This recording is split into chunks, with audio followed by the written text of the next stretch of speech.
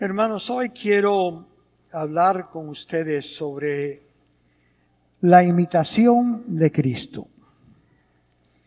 A mí me llamó mucho la atención la segunda lectura.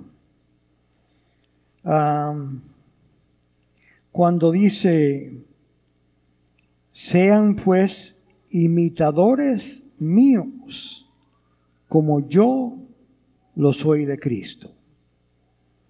Sean pues imitadores míos, como yo lo soy de Cristo. ¿Por qué tenemos que imitar? Miren, hermanos, todo el mundo imita a alguien. Todo el mundo. Eso es parte. Hasta a mí me da gracia, porque yo veo a mucha gente. Y entonces es fascinante para mí ver la manera en que todos estamos imitándonos unos a otros. La parte que me da más risa es especialmente, yo trabajo mucho con jóvenes y de vez en cuando llegan a la clase o llegan a diferentes lugares y tienen estos pantalones jeans que están ripiados por todos lados. Y a mí lo que me encanta hacer, especialmente con las jovencitas, voy y le pongo el brazo al lado y le digo, no te preocupes, yo te voy a dar dinero para ropa. Y claro que dice, ¿qué? Porque obviamente estás sacando la ropa de la basura. Yo no quiero que tú hagas eso. ¡Ay, padre! Yo he pagado bastante por esto. Bueno, pero todos, miren, la moda, ¿qué es la moda? La moda es nosotros imitando a alguien. Y es interesante porque hasta las personas que dicen, yo no imito a nadie, yo soy yo, hasta ellos están imitando. ¿Sabes por qué? Porque la mayoría de la gente quiere ser eso. Ellos están imitando a la gente que están diciendo que no están imitando a nadie. Tú vas a imitar a alguien, ¿ok? Es interesante porque si ustedes conocieran a mi hermano y a mi hermana, yo tengo un hermano que es 2 años menor que yo, que se llama Fernando, y mi hermana Elena tiene 6 años menos que yo. Y Fernando y Elena y yo nos reímos de la misma manera y es exactamente una copia de la risa de mi mamá. Entonces yo sé que los tres, cuando estábamos en los brazos de mi mamá, la escuchábamos reír y la imitamos sin darnos cuenta. Todos hacemos esto. Ahora, ¿por qué hablando de esto? Porque termina Pablo diciendo, sean pues imitadores míos como yo lo soy de Cristo. Claro que eso es después de decir, todo lo que hagan ustedes, sea comer o beber, cualquier otra cosa, háganlo todo para la gloria de Dios, que es hacerlo por Cristo. Ahora, quiero usar un trampolín para hablar de la imitación. Y el trampolín que quiero usar es un actor mexicano, que una amiga mía me compartió un video. Y el actor mexicano se llama Eduardo Verástegui. Eduardo Verástegui. Es un actor, me imagino, que parece bastante famoso en México. Y es interesante porque también él hizo una película en inglés que se llama The Sound of Freedom, no sé cómo decirlo en español, el sonido de la libertad o algo así. Pero lo interesante de Eduardo Verástegui, lo interesante de este hombre es que él pasó por una conversión bastante profunda. Entonces, cuando pasó por esa conversión bastante profunda, después de pasar unos años, yo lo vi entrevistado por una periodista. Y la entrevista de veras me impactó muchísimo. Porque esta señora, esta periodista o estaba en televisión, le preguntó de su conversión y por qué él no estaba casado. Entonces todavía no estaba casado porque no había encontrado la mujer que él quisiera ser, que fuera la madre de sus hijos. Entonces, la que lo estaba entrevistando le preguntó esto: ¿te gustaría también tener hijas? Y Verástegui dijo: sí, muchísimo, me encantaría tener hijas. Y entonces le preguntó esta pregunta: ¿qué clase de hombre tú quisieras para tus hijas? Y él dijo algo así, él dijo: quisiera un hombre recto, un hombre bueno, un hombre de moral, un hombre que le sea fiel, un hombre que tenga un récord bueno. Y entonces la que lo estaba entrevistando le preguntó esto, que fue chocante. Le dijo: ¿ese hombre eres tú? ¿Ese hombre eres tú?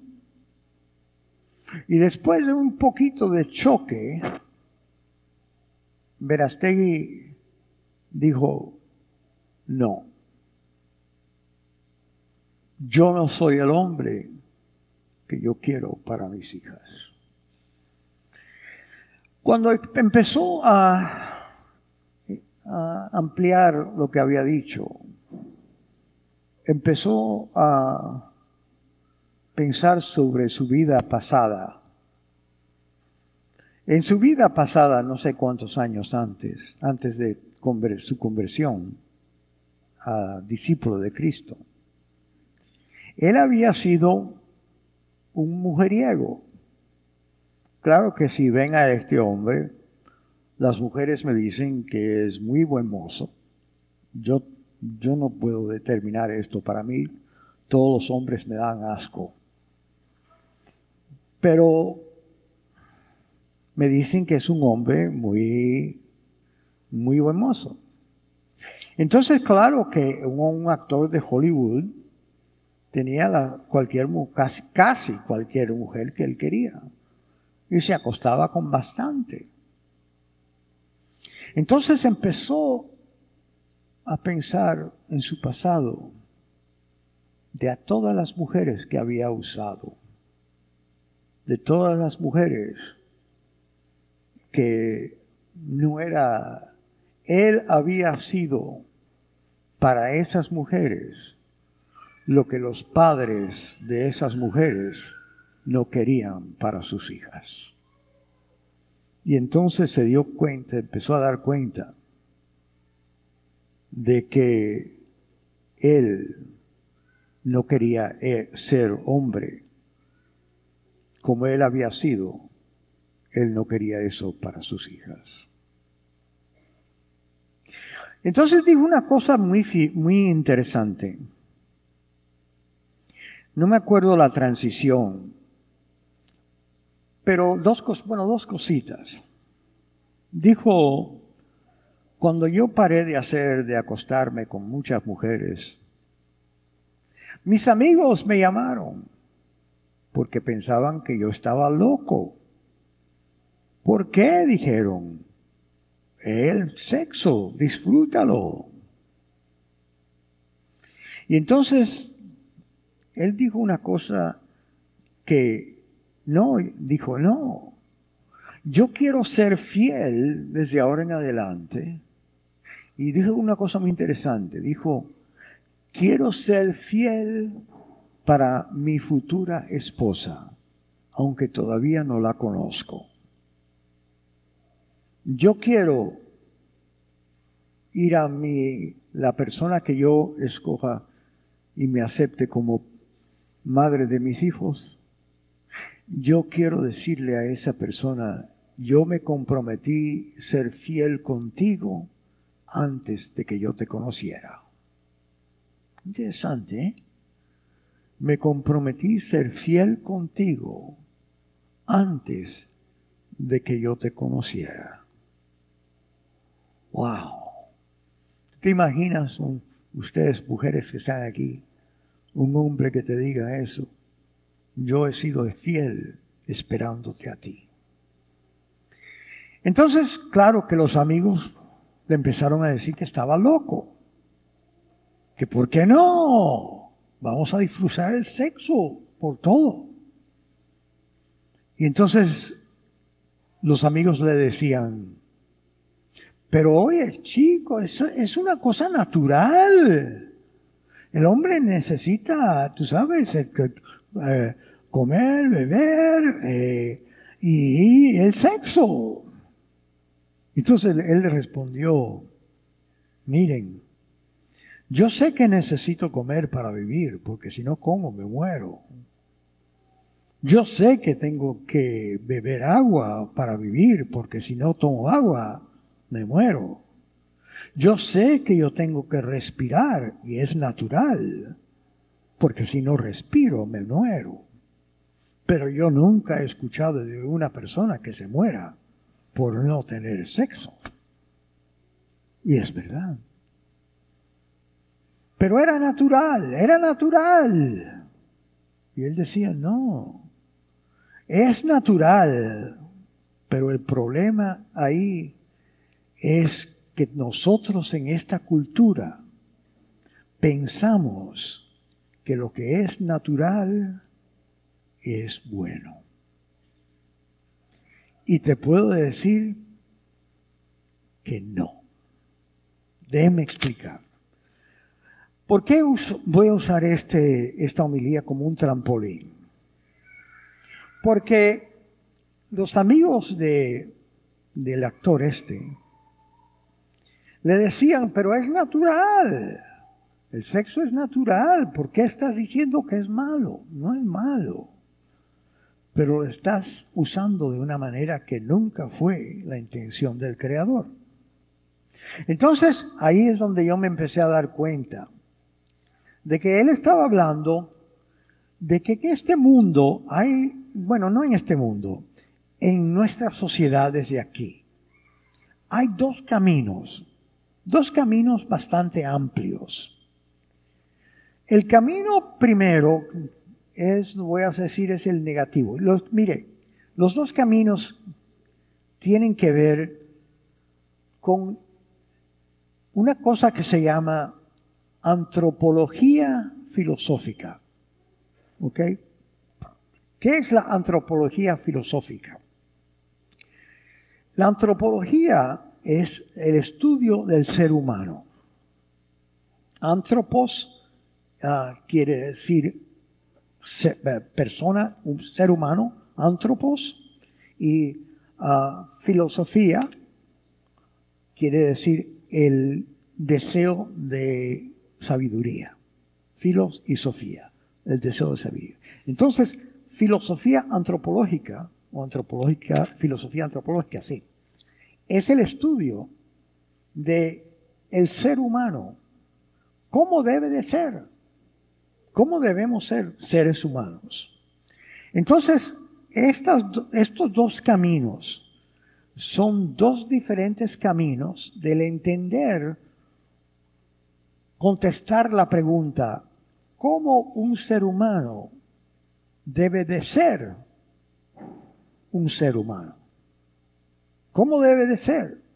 ¿Hay alguna manera que es correcta y hay otra manera que no es correcta? Entonces, vamos a empezar por la más popular, que está por todos lados de nuestra sociedad.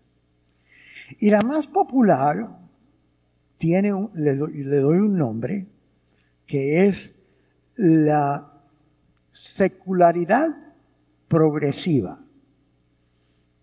Progressive secularism. Secularidad progresiva. Déjame explicar esos dos términos. Secularidad. ¿Qué quiere decir la palabra secularidad? Algo secular. Secular quiere decir algo que solamente pertenece aquí. No hay ningún más allá. No hay nada de Dios, no hay nada de el pasado o el futuro, solo pertenece lo de aquí y ahora. Muy práctico, secular. No me entres con Dios, no me entres con otras cosas. Eso está más que aquí. Entonces, la secularidad progresiva quiere decir que no habiendo ningún Dios, porque la secularidad dice que para nosotros Dios es una imaginación del hombre y que no existe. Entonces, como Dios no existe, nosotros no tenemos un propósito. Nosotros vivimos solamente para experimentar un poquito de placer y entonces morirnos. ¿Qué clase de placer? ¿Quién sabe? Porque mira, si no hay un Dios, entonces no hay nada que tenemos que hacer. Porque todo el mundo tiene su propia opinión. ¿Y quién te dice que la opinión tuya es mejor que la mía? Entonces, lo que pasa en ese tipo de sociedad, y es que la sociedad que tenemos ahora, la religión es una ilusión. Tú estás aquí para disfrutar la vida hasta que te mueras. Entonces, tú eres el rey de tu propio cuerpo. Tú puedes hacer con tu cuerpo lo que te dé la gana. ¿Quieres emborracharte todas las noches? No hay ningún problema con eso, porque no hay ni bueno ni malo, solamente tu decisión. ¿Tú quieres tener sexo con múltiples hombres o mujeres? Está bien. ¿Por qué? Porque no hay ni mal ni bien. Todo es tu propia opinión. Yo no te estoy dañando a ti si yo quiero tener sexo con 10 mujeres. Si yo no te... Entonces, ¿qué tú quieres? ¿Usar drogas? Usas. Para que te diviertas. Y si te mueres, bueno, te moriste.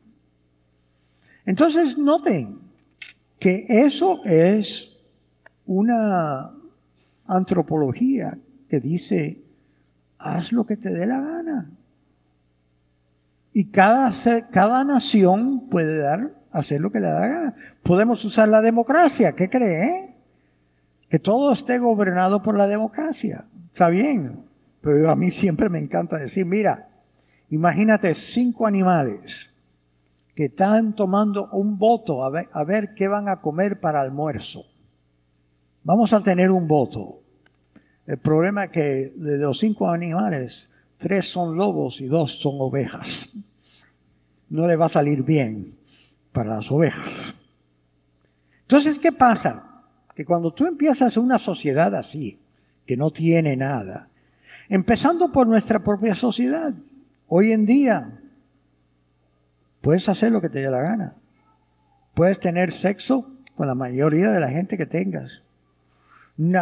Ustedes saben que la mayoría de nosotros aquí en la parroquia, de las parejas que nosotros estamos preparando para el matrimonio, no están casados, pero están haciendo el sexo de todas maneras, viviendo juntos a lo libre. Dios. Entonces, no solo eso, homosexualidad por todos lados. ¿De dónde tú crees que sale hoy en día? Por ejemplo, si tú eres un hombre y tú quieres ser una mujer, te tenemos que afirmar en eso, porque eso es lo que tú quieres. Vete, córtate el pene, que te hagan una vagina. Vete, empieza a vestirte de una mujer y tú puedes usar los deportes de las mujeres porque eres una mujer, porque ya te has convertido. Y si eres una mujer y quieres ser un muchacho, pues córtate los senos, que te quiten los senos y que te hagan un pene. Eso médicamente se puede hacer hoy en día. Entonces, pero noten que tienen en común. Haz lo que quieras. No hay ni bueno ni malo. Lo que tú quieras. Haz con tu cuerpo lo que tú quieras. ¿Te quieres suicidar? Estamos empujando eso. Para que, si no, ya no te cae bien la vida, puedas invitar a tus amigos y tener una noche y entonces que te vean suicidarte al final. ¿Está bien? Es tu cuerpo, haz lo que te dé la gana. De ahí viene el aborto, ¿no? Que dice mi cuerpo, mi decisión. My body, my choice. Bueno. Entonces imagínate eso aplicado a la sociedad. Cada sociedad puede hacer lo que le da la gana. ¿Y sabes dónde llegas? Llegas a los nazis. Los nazis eran, en sus propios ojos, los nazis eran gente buena. ¿Sabes por qué? Porque lo que querían era desarrollar un género humano que fuera perfecto. Mira, si yo tengo una caballería de caballos, y yo solamente quiero que los mejores caballos se multipliquen, ¿qué yo hago? Yo no dejo que los caballos inferiores se multipliquen. O les corto parte de su órgano sexual, o los mato y me los como, aunque son caballos. Se hace con vacas y toros. Y si no hay Dios, nosotros somos solamente animales que podemos hacer lo que nos dé la gana. Solo un poquito de animal más inteligente, pero animales. La dignidad humana no existe si tú no tienes un Dios que te hizo a tu imagen y semejanza. De ahí viene la dignidad humana. Pero si el Dios no existe, tú eres un animal, un poquito más inteligente, pero un animal. Y te podemos usar como un animal. Eso es lo que hicieron los nazis. ¿Por qué tú crees que estaban matando a los judíos? Estaban matando a toda la gente que no estuviera perfecta, alemana. Y mira los millones que mataron. Y la guerra que surgió. A mí me da gracia triste. Pero me da gracia cuando la gente dice, ay padre, a mí no me gusta la religión, es la causa de muchas guerras. Tú sabes, el siglo más no religioso, el siglo XX. Tú sabes las guerras que han matado más.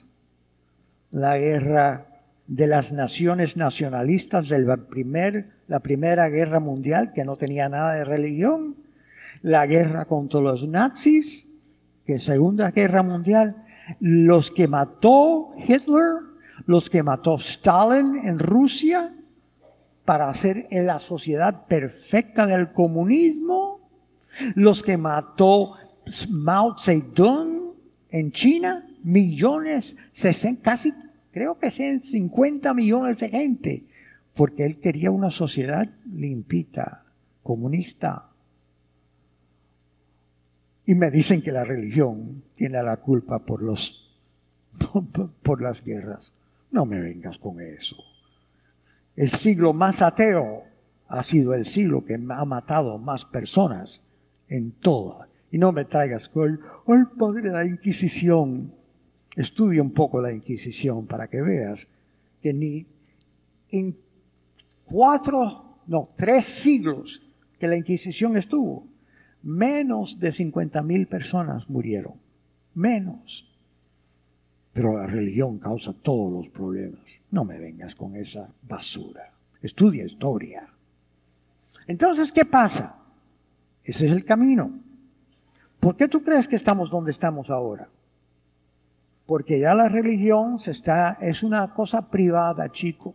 Si tú quieres, hazlo privado. No hay Dios, no hay Dios. Así que haz lo que te dé la gana.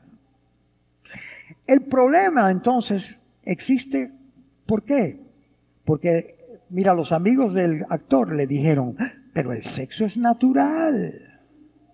Pero mira, una de las cosas una de las enseñanzas de la iglesia que a mí más me ayuda a interpretar este mundo es el pecado original. Vamos a entender eso un poquito.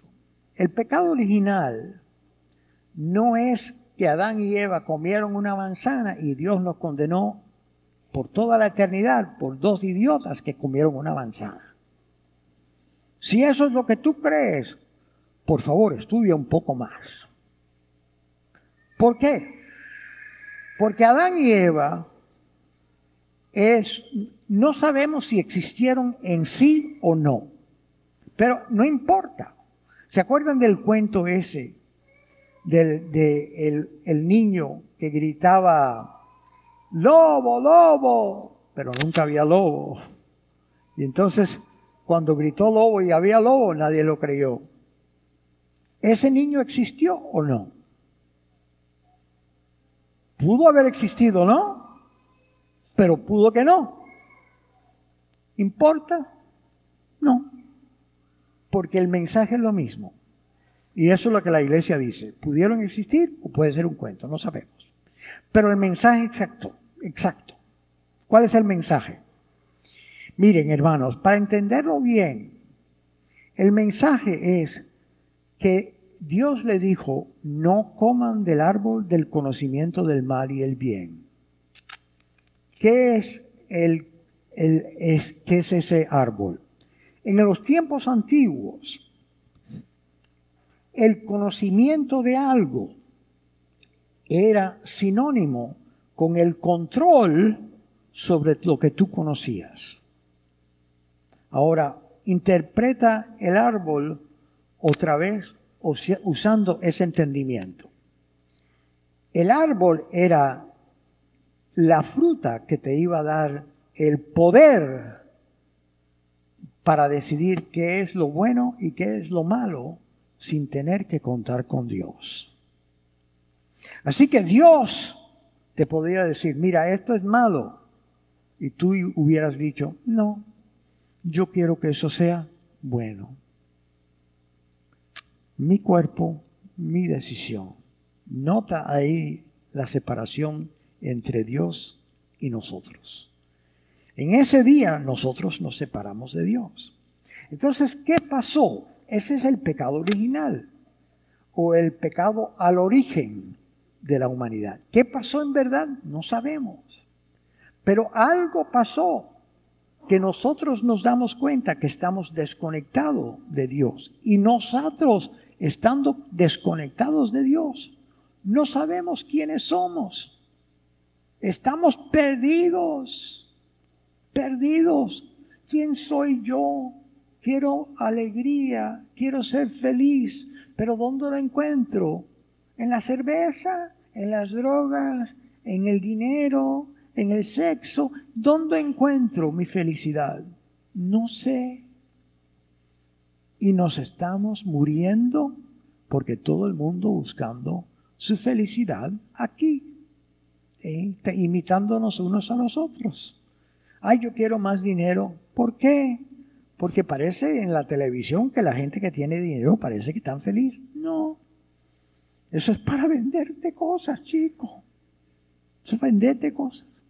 Entonces, ¿qué pasa? Que cuando te dicen que todo es natural, bueno, sí es natural, pero la naturaleza está desorganizada. Cuando nosotros nos separamos de Dios, la naturaleza humana ya no sabía qué hacer. Entonces, que sea el sexo parte de la naturaleza, no quiere decir que lo estamos usando de la manera que el diseñador del sexo lo quiso que nosotros lo usáramos. Lo estamos usando de la manera que querramos. ¿El alcohol es malo? No. ¿Pero cómo lo usamos? No de la manera que Dios quería. Nos emborrachamos. ¿Las drogas son malas? No. Pero las usamos para lo que queremos. ¿Y podemos seguir así? ¿La comida es mala? No. Pero algunos de nosotros vivimos para comer. Y puede seguir todo así. Todo puede seguirlo así. Solo porque una cosa es buena, no quiere decir que tú la estás usando de la manera que Dios la creó. Entonces, ¿qué pasa? Que la gente te dice, pero el sexo es natural. Claro que es natural, pero no lo estás usando de la manera que Dios lo diseñó. ¿Bien? Entonces, ese camino es el camino de la sociedad. Cada vez que tú enciendas la televisión y tú veas a alguien, tú veas una telenovela, gente acostándose con otro, uno con otro, tú veas a gente cambiándose, tú veas a homosexuales haciendo esto y lo otro, y hombres transicionando para mujeres. Eso todo es todo el mundo tratando de buscar cómo estar feliz. Y no lo encuentra. No lo encuentra. Ahora, ¿cuál es el camino cristiano? Miren, hermanos, el camino cristiano es Dios mira al desastre de nosotros, es un desastre. Todo lo que tienes que hacer es empezar a leer las noticias para ver el desastre del ser humano. Y Dios dice, yo no quiero que estén así. Entonces, hay un dicho, en inglés me lo sé mucho mejor, creo que existe en español. En inglés dice, if you want something done right, do it yourself. Si quieres que algo se haga bien, hazlo tú mismo. Yo creo que Dios miró al desastre del ser humano y dijo, tengo que arreglar esto. Me voy a hacer un ser humano para que esta gente vea cómo el ser humano original estaba diseñado. Porque si ustedes quieren la felicidad, tú tienes que volver al diseño original del ser humano. Y ninguno de nosotros tenemos ese diseño, porque todos estamos separados de Dios. ¿Quién es el diseño? El que está atrás de mí, Jesús. Jesús es Dios enseñándote cómo ser un ser humano de la manera que Él tuvo en mente cuando te creó.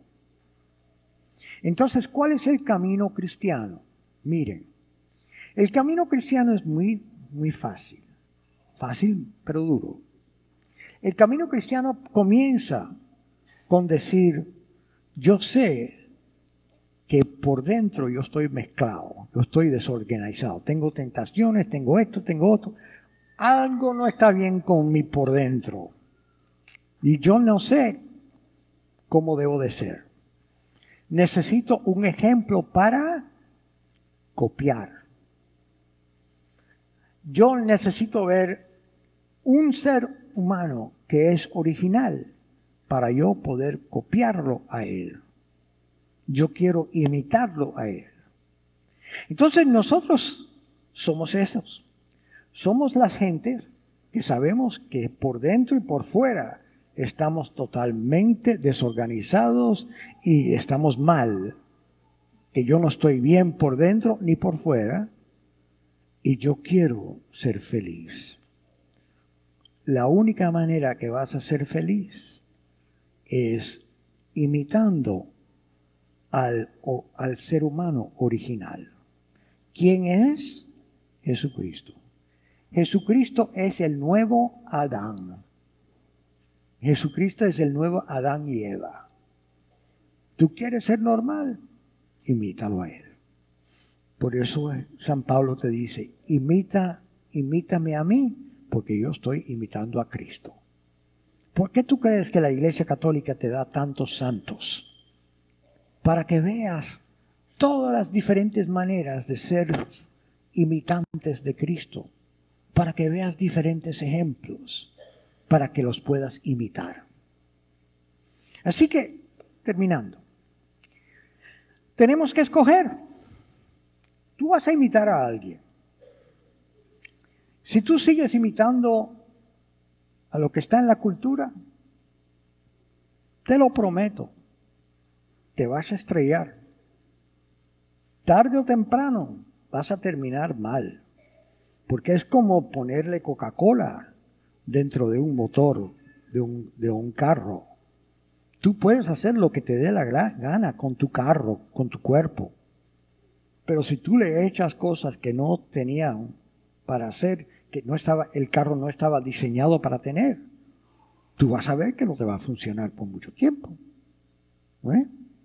Si tú quieres la felicidad, tú tienes que comportarte de acuerdo con el ser humano original, Jesús. ¿Por qué es el original? Porque es Dios enseñándonos cómo vivir como un ser humano. Y nosotros los cristianos hacemos eso. Así que escoge.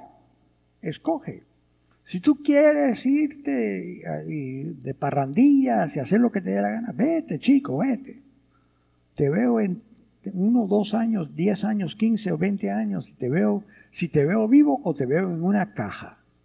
Porque de vez en cuando yo estoy viendo mucha de esa gente y los veo en la caja de muertos, haciendo drogas, emborrachándose, siendo parte de pandillas. Está bien, hazlo. Pero cuando te enterraremos aquí con la bendición. Hasta luego, chico. ¿Okay? O siga a Cristo. Ahí está lo que tienes que decidir. ¿Discípulo de Cristo o discípulo del mundo? 2 caminos. Uno te lleva a la ruina y otro a la alegría. Escoge.